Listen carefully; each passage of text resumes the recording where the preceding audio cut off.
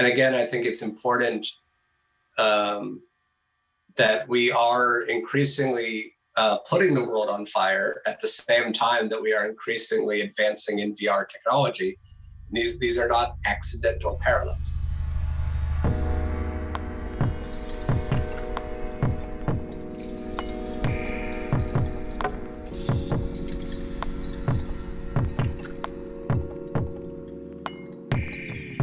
Hello everyone, my name is Stephen Parton and you're listening to the Feedback Loop on Singularity Radio, where we keep you up to date on the latest technological trends and how they're impacting the transformation of consciousness and culture.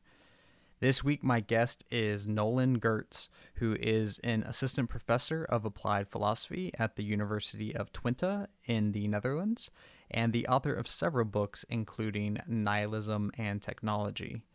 In this episode, we really dig into the philosophical sides of technology, exploring related concepts such as hedonism, the need for struggle, apathy for the world's challenges, and much more. Ultimately, Nolan proposes that technology is allowing us to stay comfortable and nihilistic while the world burns around us, and that we need to embrace responsibility if we are to restore balance to our lives and to society. If you're looking for optimism, this may not be the best episode for you, but alas, this is good information to get into anyway. So, everyone, please welcome to the Feedback Loop, Nolan Gertz. Well, I'm going to warn you now. Normally, I don't talk nihilism before I've had a pint, so for me at 9 a.m., this is going to be an interesting conversation. Right. But it is a familiar conversation. For that reason, could you just go ahead and give us a foundation by kind of telling everybody about the motivation for writing your 2018 book, Nihilism and Technology? Yeah, thanks for having me. And the book, it basically started as a reaction to what I was encountering here in the Netherlands.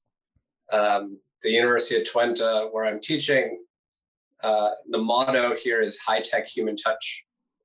And I always found that kind of amusing, and I liked playing off it, especially the order of the terms. And you sort of have, every course is designed around technology. It's a technical university. And they had me teaching from the beginning in industrial design.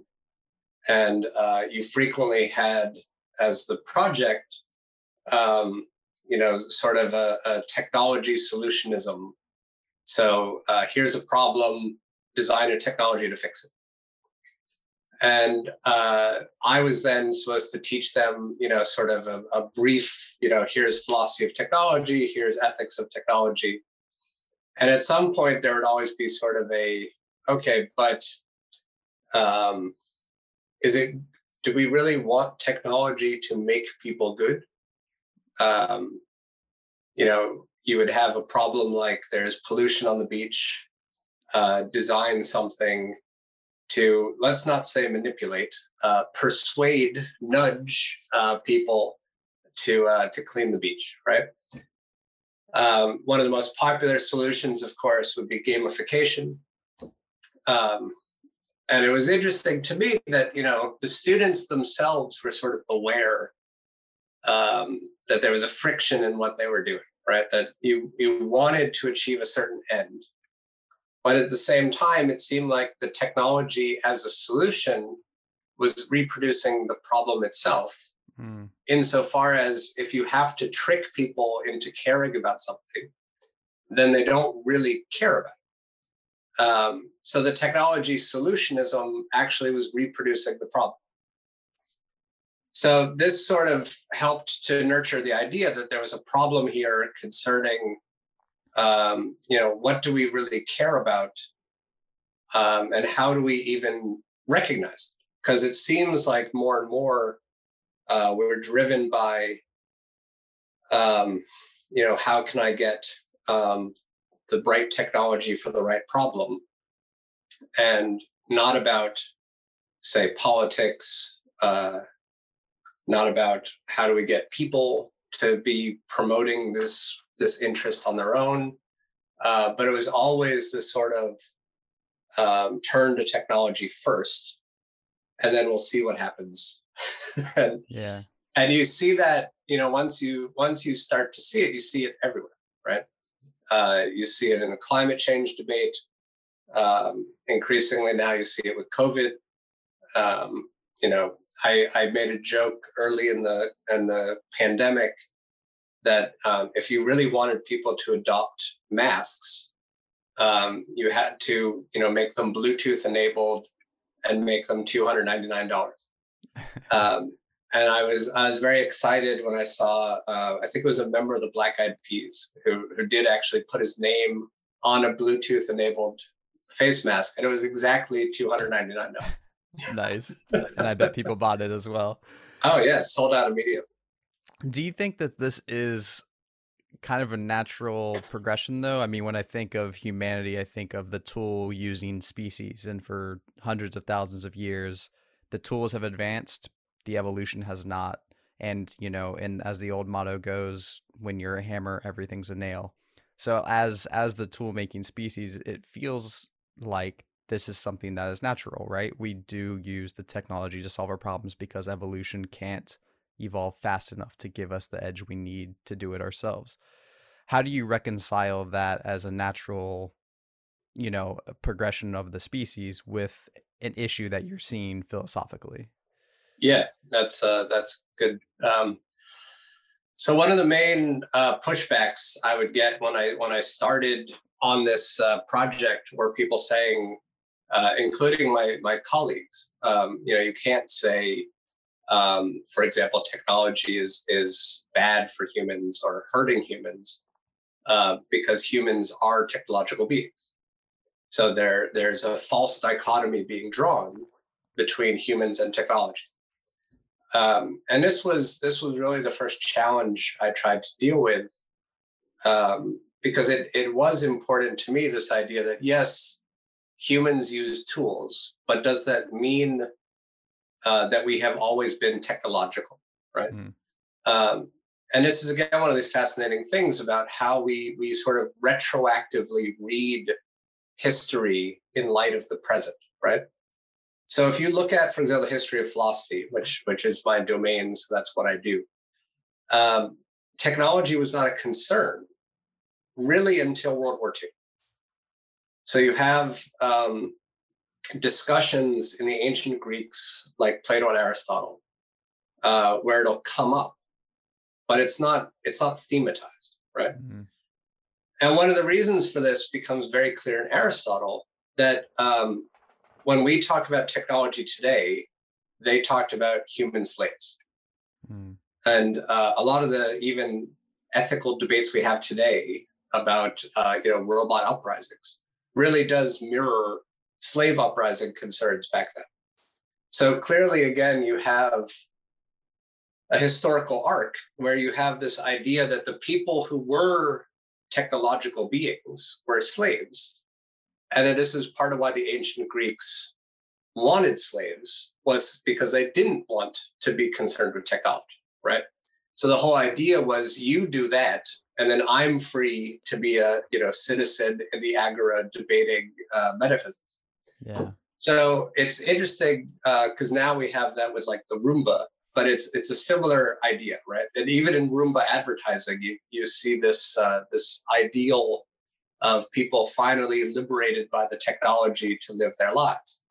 So I did want to understand this idea that even tech companies seem to express, at least in their advertising, this idea that technology is meant to liberate you from these chores so that you can be a human being. So it wasn't necessarily that even I was pushing this dichotomy as much as Silicon Valley was pushing this dichotomy. And so the idea of things like transhumanism and singularitarianism, sort of arrive as a separate way of thinking. But again, it's interesting. There are other theories.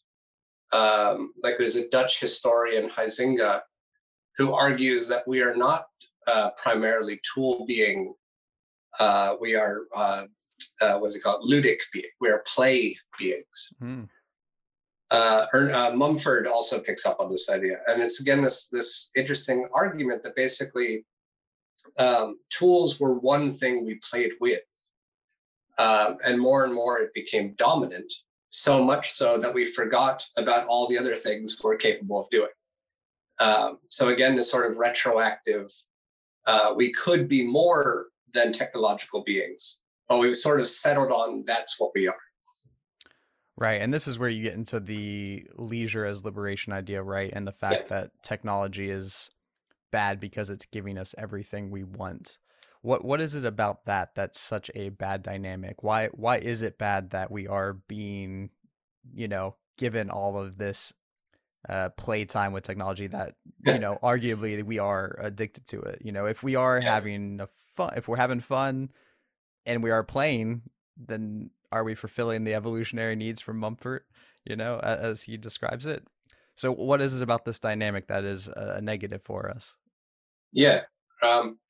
So again, this was part of the problem for me. It was trying to, again, this is why I turned to the philosopher Friedrich Nietzsche, because I didn't want to play the game of what's good, what's bad. And I think Nietzsche is really good. See, you can't help it. Nietzsche is very helpful for helping to illuminate this language. So I think this is why I tried to land on the one hand, about sort of what's healthy and what's unhealthy, as opposed to a value distinction around good, bad, good, evil. But on the other hand, I wanted to think about it in terms of, because again, we are so ready, willing, and able to embrace the technological being as the human being, then we lose sort of the distance necessary to even evaluate our relationship to technology. So this, for me, was really the starting point, was this idea of how can I even judge technology when I'm embedded in it? And I think, again, this is part of why it was important to me as an American, now living in the Netherlands, that ability to sort of see your own culture from outside is sort of, again, how do we do that with a technological culture, right? What's outside of that anymore? And I'm, old enough, as my students remind me, that I grew up before the internet. So I didn't have internet till high school. We were one of the first to get it. I worked at an internet company in high school. My friends and I started one in a janitor's closet in our high school. So I really grew up with it.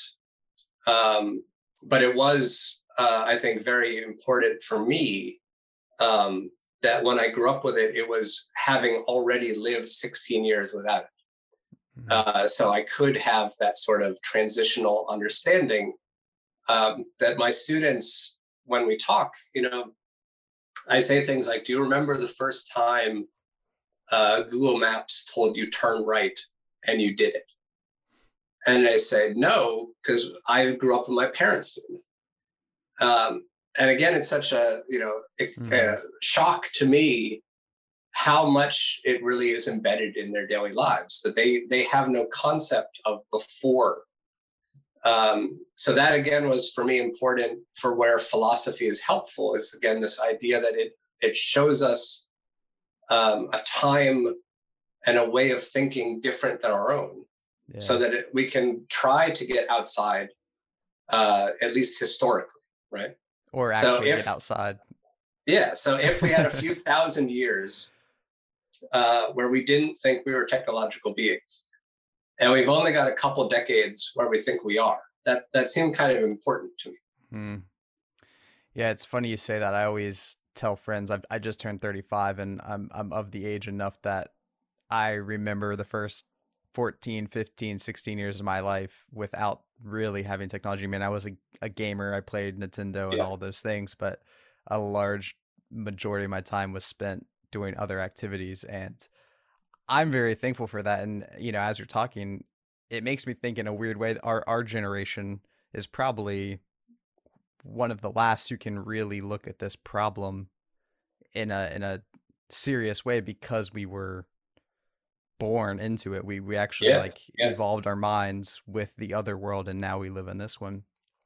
That's just an aside, I guess. But where I'm going with that is, what is the thing that we are losing? What is the aspect of being human, perhaps, that we're losing sight of as we pull ourselves more into this technological landscape?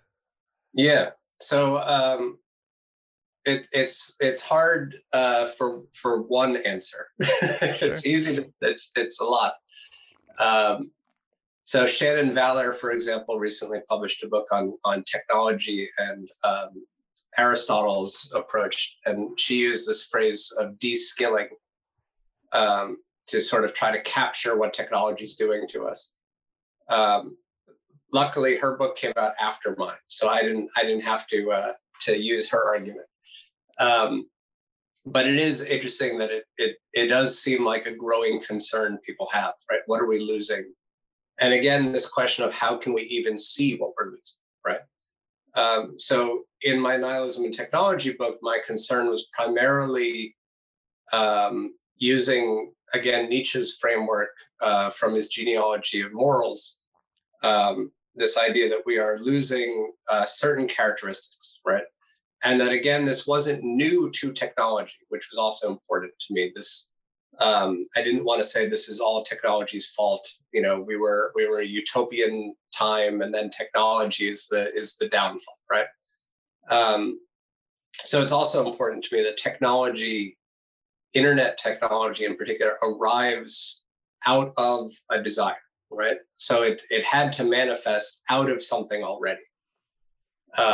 So this seemed to be a desire, again, as I put it in my book, to sort of escape reality, is sort of the big picture version of it. And again, you can see this not surprisingly coming out of the 80s, coming out of the Reagan years, coming out of, again, this feeling of, we're trapped in a certain kind of life. There's no hope.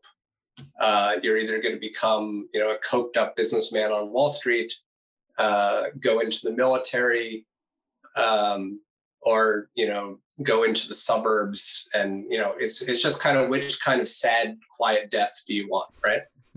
And then the internet came along, and again, like you mentioned, gamer culture was clearly a big driver here. That you could really explore other worlds. And again, this already existed in literature, obviously. And this is, again, why it's important that here at the University of Twente, we have a primary approach to philosophy of technology known as mediation theory.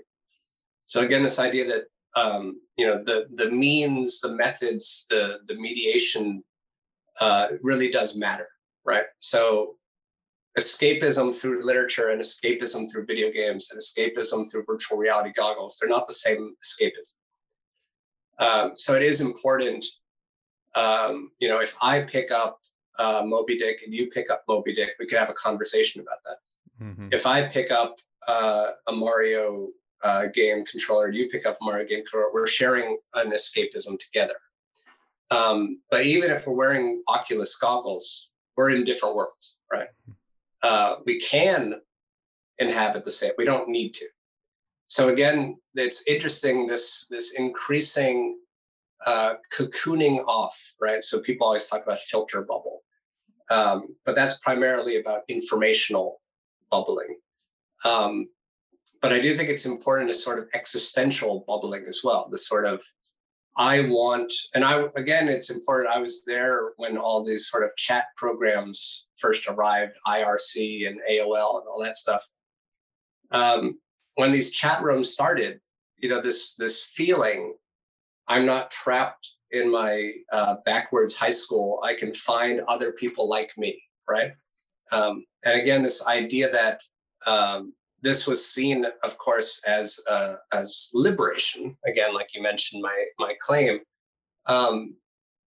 But my worry was, again, that you then lose any need to sort of struggle that we had been doing before, with the people actually around you, right? That you could just ignore them.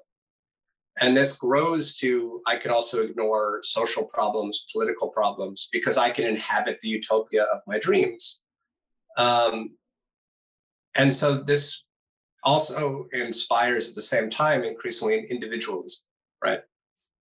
Which importantly, people like Hannah Arendt point out, since the 1950s at least, is a dangerous direction we're going into, because again, going back to this, what does it mean to be human question?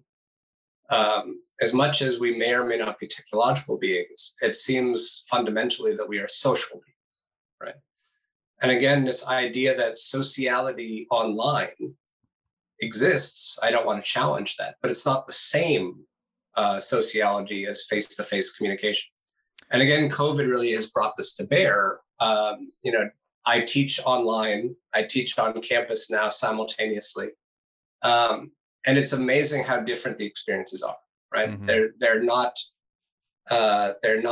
easily even comparable, right? Because again, being able to simply see body language, being able to have, and again, this sort of question that you asked about what are we losing, the spontaneity, right? It's incredibly important for Hannah Arendt that a big part of what it means to be human is to embrace spontaneity and to, again, fight predictability. So again, when you think about fear of algorithms, algorithms only have any power to the degree that we're predictable. So again, it's this idea, going back to Nietzsche, that this is why we should be afraid of becoming so predictable in our lives. And again, this isn't a product of the internet. It's just it's all of those things on steroids, basically. Yeah, I don't want to jump too far ahead, but as you were saying that, it's got me thinking, would your philosophy on this stuff change at all if we fast forwarded 20 years into the future and we had ourselves as avatars stumbling sporadically and spontaneously through an environment where we have full presence, where we do see body language, where the virtual reality is such that that immersive social spontaneity aspect is there? Like, do you think that's going to evolve, or is that kind of just more utopianism thinking where technology is going to solve another problem?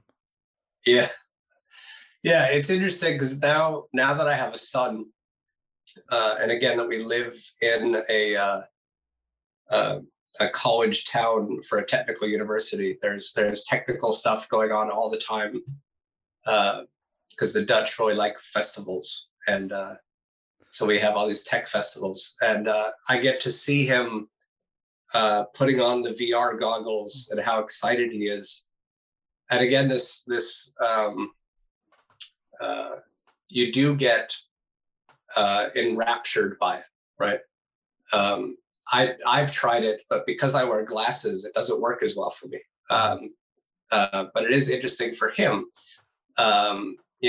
You try to get him to turn it off, and just trying to get him aware of the outside world is, again, really, really difficult. So I do think it's important, this idea that even if we are able to replicate in virtual reality anything resembling Zuckerberg's metaverse dream, or anyone else's VR dream, it's again this sort of, as long as we have bodies, and as long as we have a world those bodies exist in, there has to be some sort of disconnect that's dangerous when you want to be fully immersed in a VR world.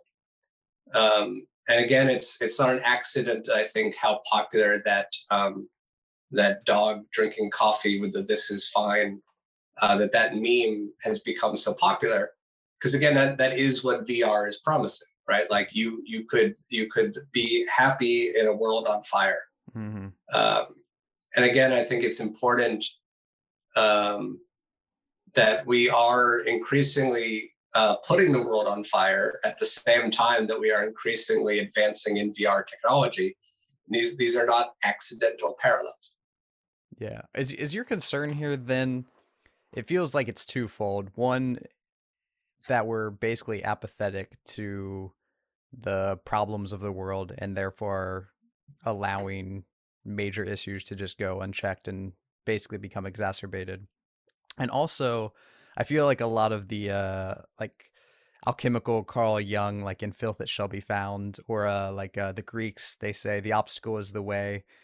Or Nassim Taleb, his idea of anti-fragility. It seems a lot of your idea also centers around this notion of we're not struggling anymore. We're too comfortable. And that's, I guess in an evolutionary sense, like an immune system, it's good to struggle. We need exposure to bacteria. We need challenge to help us grow as individuals.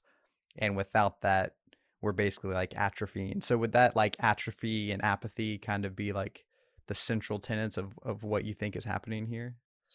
Yeah, I think it's important, again, this idea that we not even just grow as individuals, but grow as a community, right? Mm. That it is important, again, there was a time, as hard as it might be for listeners to believe, that you couldn't Google things. And if I wanted to know something, I had to like seek people out and ask. And again, this was a way to develop relationships that now we instead have these relationships with Google. And of course, when I say that, my phone turns on and tries to talk to me. So again, this idea that it's always caricatured as okay, so you're saying war is good, people hurting is good, pain is good. But again, a challenge doesn't have to rise to that level to be something you can grow from, right? So again, it's this idea of are you capable of being forced out of your comfort zone, basically? And again, the question is, how expansive is that comfort zone? And does technology allow you to basically turn, again, going back to VR, reality itself into a comfort zone?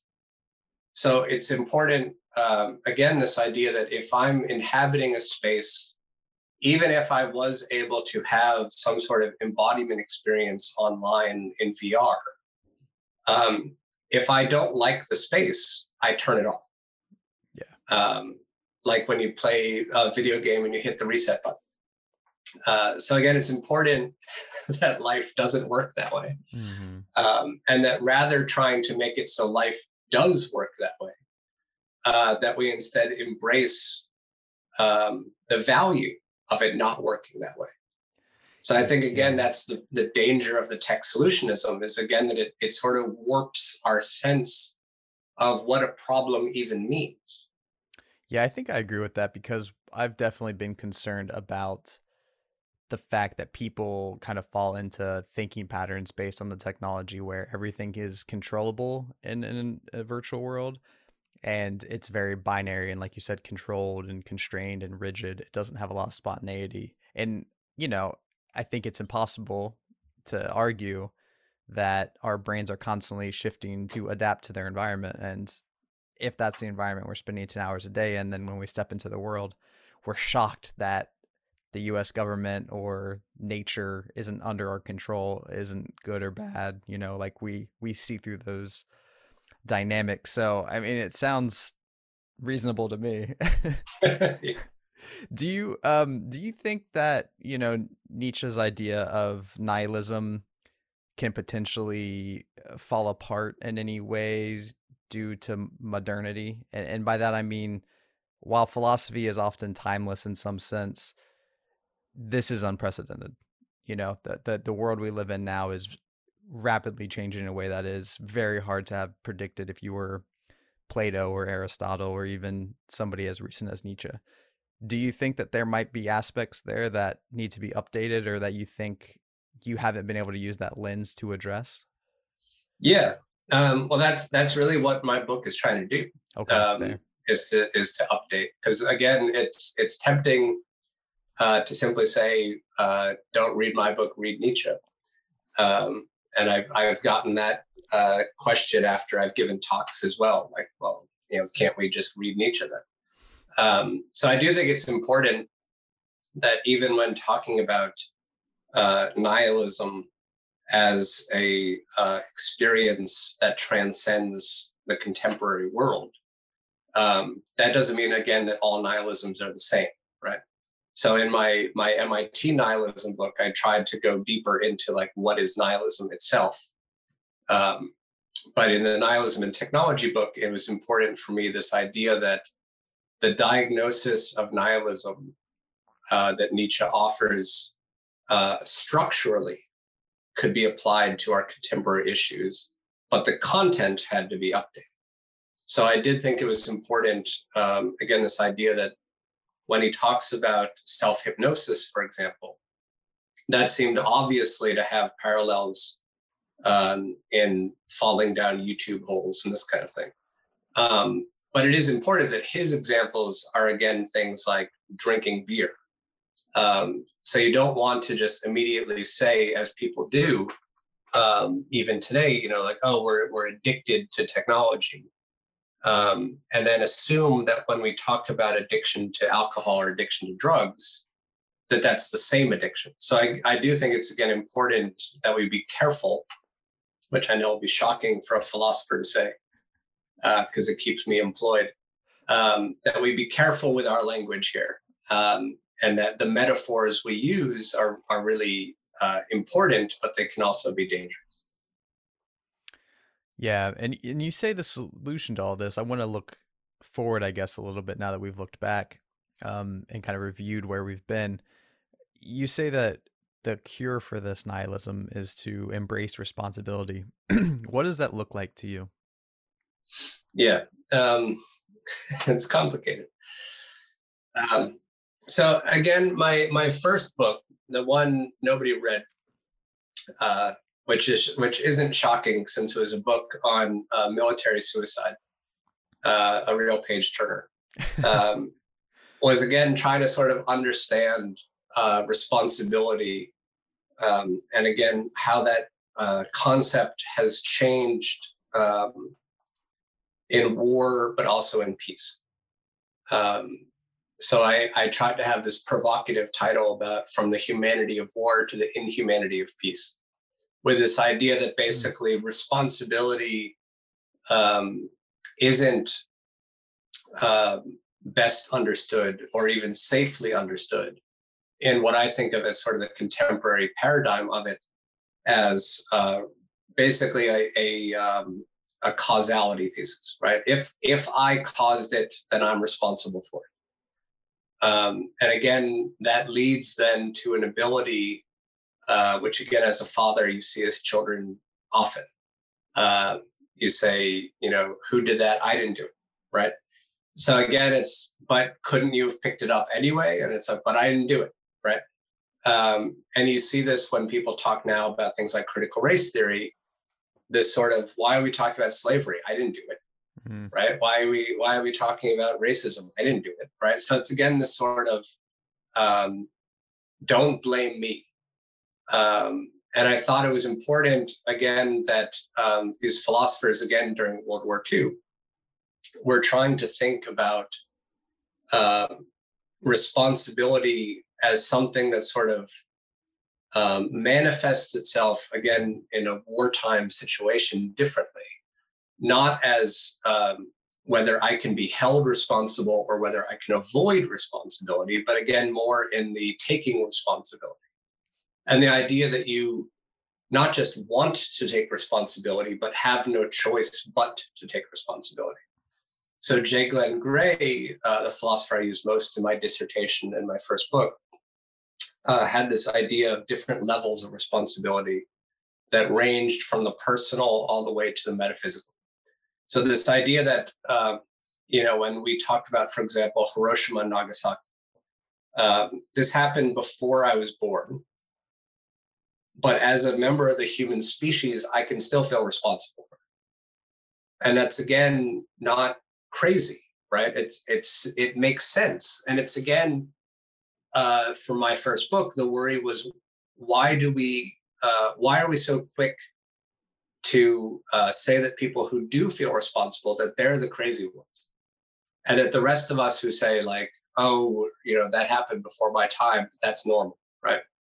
So again, thinking about PTSD in my first book, I wanted to grasp this idea that maybe who's crazy and who's sane is really more of a numbers game, right?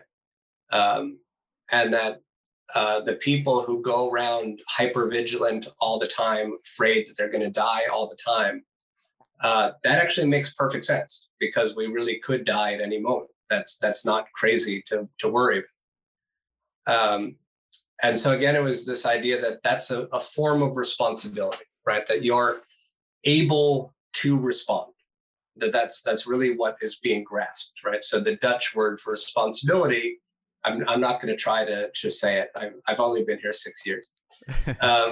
It is much closer to answerability. Mm. So again, it's really that sort of it's an activity that has a sort of existential dimension to it. That I feel my entanglement with the world, my embeddedness in the world. And rather than, again, the connection to nihilism, rather than escape from it or try to avoid it, I embrace it because, again, that's part of what it means to be human, is to recognize what I could respond to and what it means to not respond to. Yeah, this relates a lot to what we actually do here at Singularity. And one of the things is, the issues kind of like your university are so big that we seek these problems, or these ways that we can solve these problems with technology. And part of that first step towards that direction is saying you need a mindset shift. You need to view the world kind of differently. And in a way that's really kind of teaching responsibility is what we're initially setting people up for. But I guess my question is, how do we get people to feel responsible or even empowered enough to tackle issues that are so big? When you come home from a day where you've just worked 9 to 5, where you're raising your kids, where inflation's going crazy, where you can't afford a house, how do we turn around and say, hey, you don't deserve any hedonism, no Netflix and chilling for you. You need to now worry about climate change and all these things that are at such a scale that it's incomprehensible to even understand where you can begin. How, you know what I mean? Like that, how do we get that ask, or how do we feel justified in making that ask of people? Yeah, well, that's really the biggest question. And I think it's, again, this is part of the danger Hannah Arendt was trying to point out to us about individualism, right? Mm-hmm. That we again feel that climate change, COVID, the war in Ukraine, either I have to take this on, or it's impossible for me to take this on, so I don't care. So again, it's important. What does it mean that we live in a world where, again, that we are so individualized, so atomized, that's the response, right? Which means, again, I don't want to blame people who want to come home and Netflix and chill. That's not my goal, right? But rather to understand how we arrive in a world where that's what happens. Mm. So again, I use Nietzsche in my book. I could have used Karl Marx and instead had a much different trajectory, but a similar concept about, rather than nihilism being the focus, capitalism being the focus, right? That again, it's not an accident that in Marx's Alienated Labor, he's already describing things that we experience today. And that again, it's not an accident that, as you put it, that if you come home from a 9 to 5, that is grasp, that makes it so you cannot grasp the world, right? Like that world is 9 to 5. And so, of course, I'm going to care about my own private kingdom, my own McMansion, whatever it is.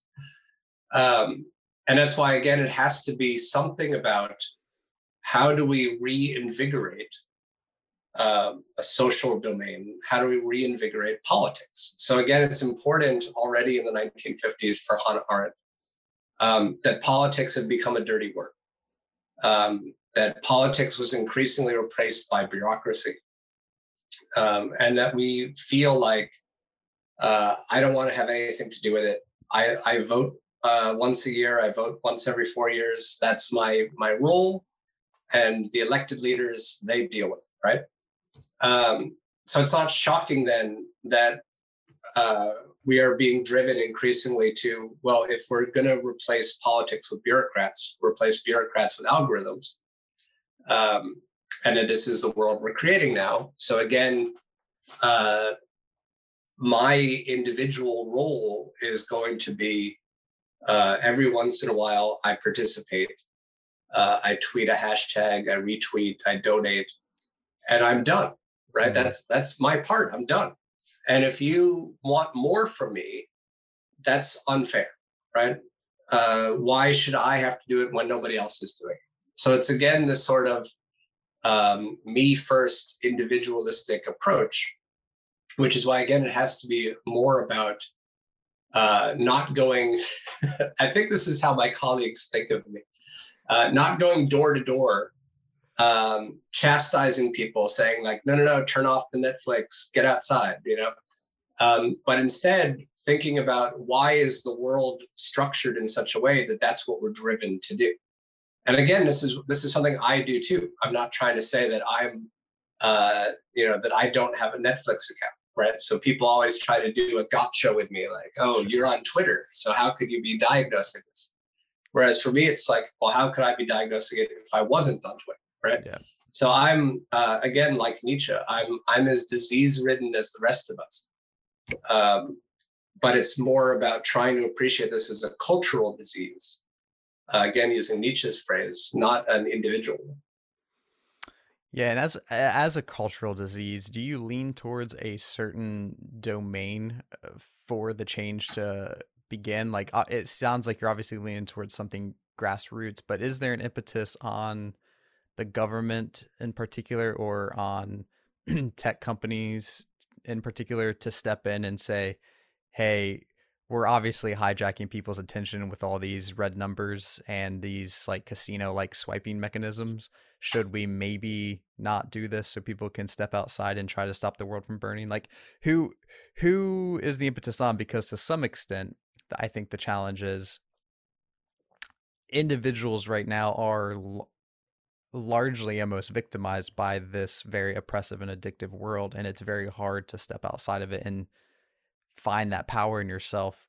And yet we need the individuals, I feel like, to put the pressure on the institutions. So how does all that move forward in your mind?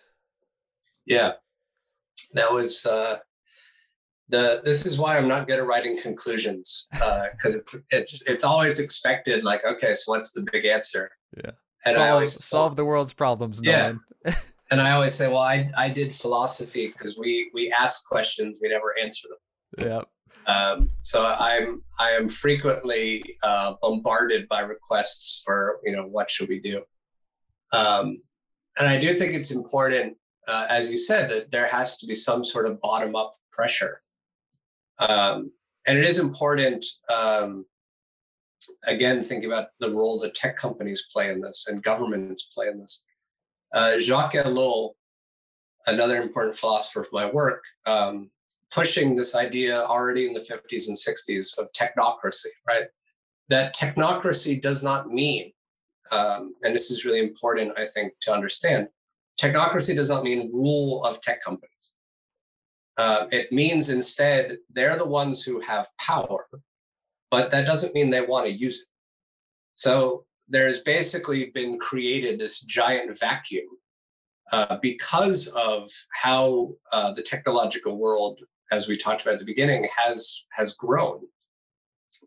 You cannot have any real political decision-making power today unless you understand tech companies. Mm.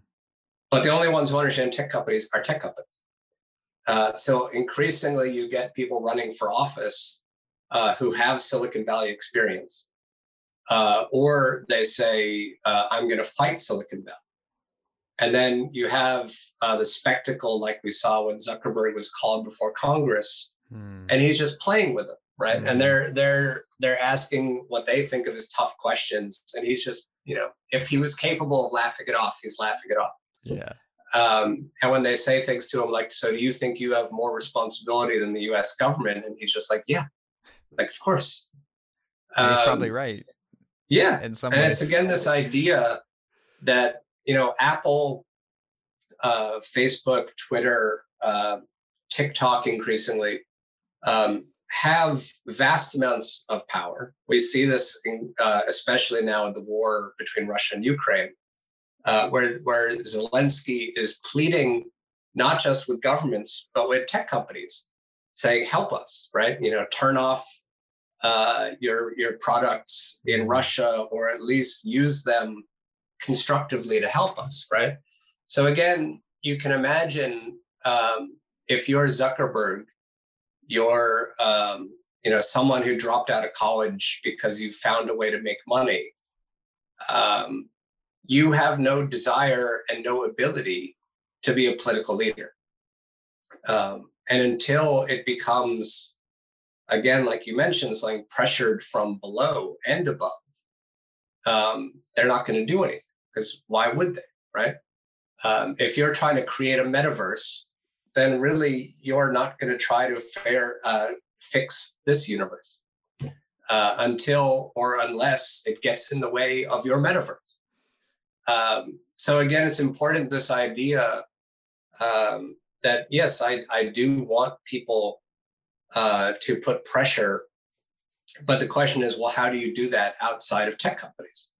So it seems like, if I want, to put pressure on Google, I have no tools other than to tweet about it, post about it on Facebook, try to get likes on Instagram, right? It's again, what are you're in the bubble, you can't get out.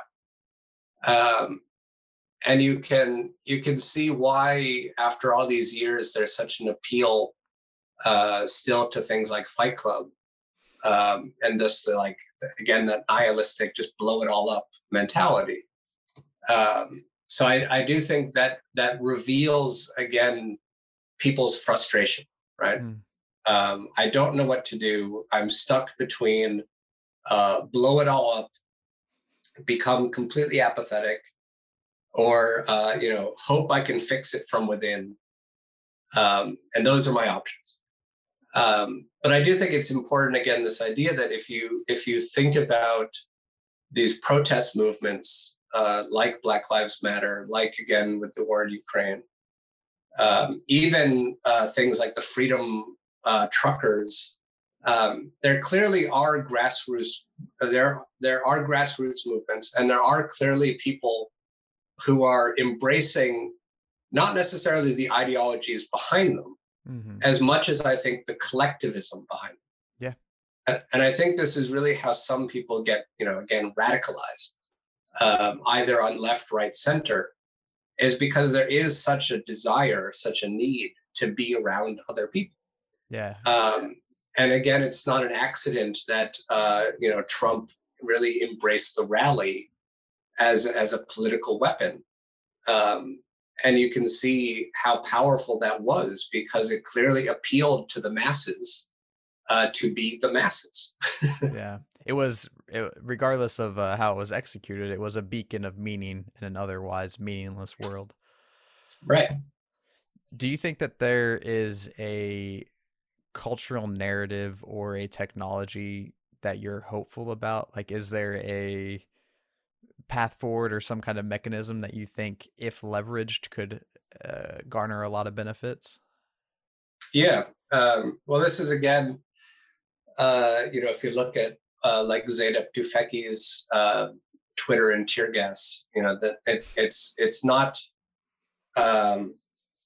We are not without examples of revolutionary movements like Tahrir Square, where social media clearly was important to the struggle.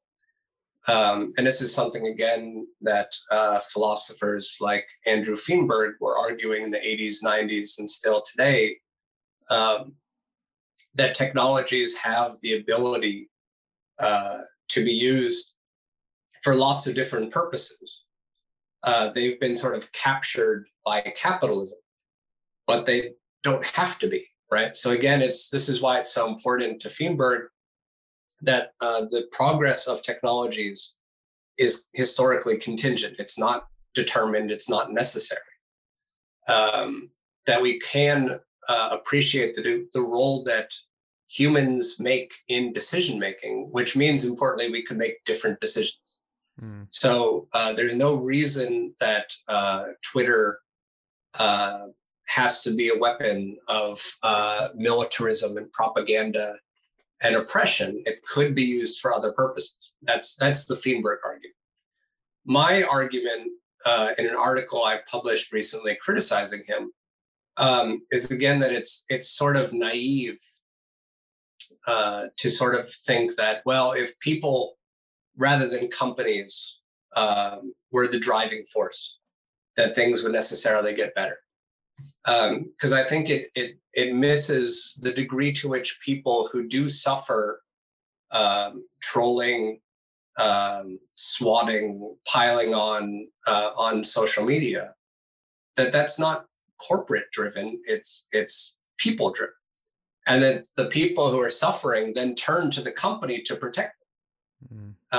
And say, you got to get the Nazis off the Twitter. You got to get, these hate mongers off of here. So I do think it's important. It cannot simply be people versus companies.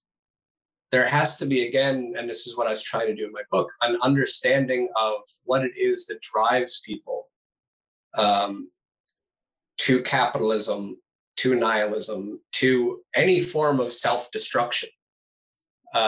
And to appreciate that those forces are real, that those forces exist independently of technologies, but that technologies really make them mutate out of control. So that even when we try to take advantage of social media tools, for revolutionary purposes, for just community building purposes, the nature of the social media companies, the nature of the social media platform does not accidentally tend towards these kinds of activities, right?